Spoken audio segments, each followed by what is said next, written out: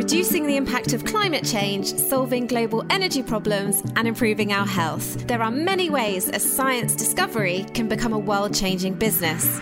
It takes imagination. Improving students' capacity for problem solving could add an additional 2.54 trillion to the global economy. You'll need funding. From idea to becoming a business that has sales, employees, and then scaling up.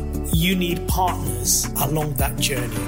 And what about managing your team? Anyone who's listening, who has aspirations to change the world, lead with empathy and vulnerability. From startup to becoming a global brand. The company progressed into MRI scanners, saving lives all around the world. Find out how to make your business a success.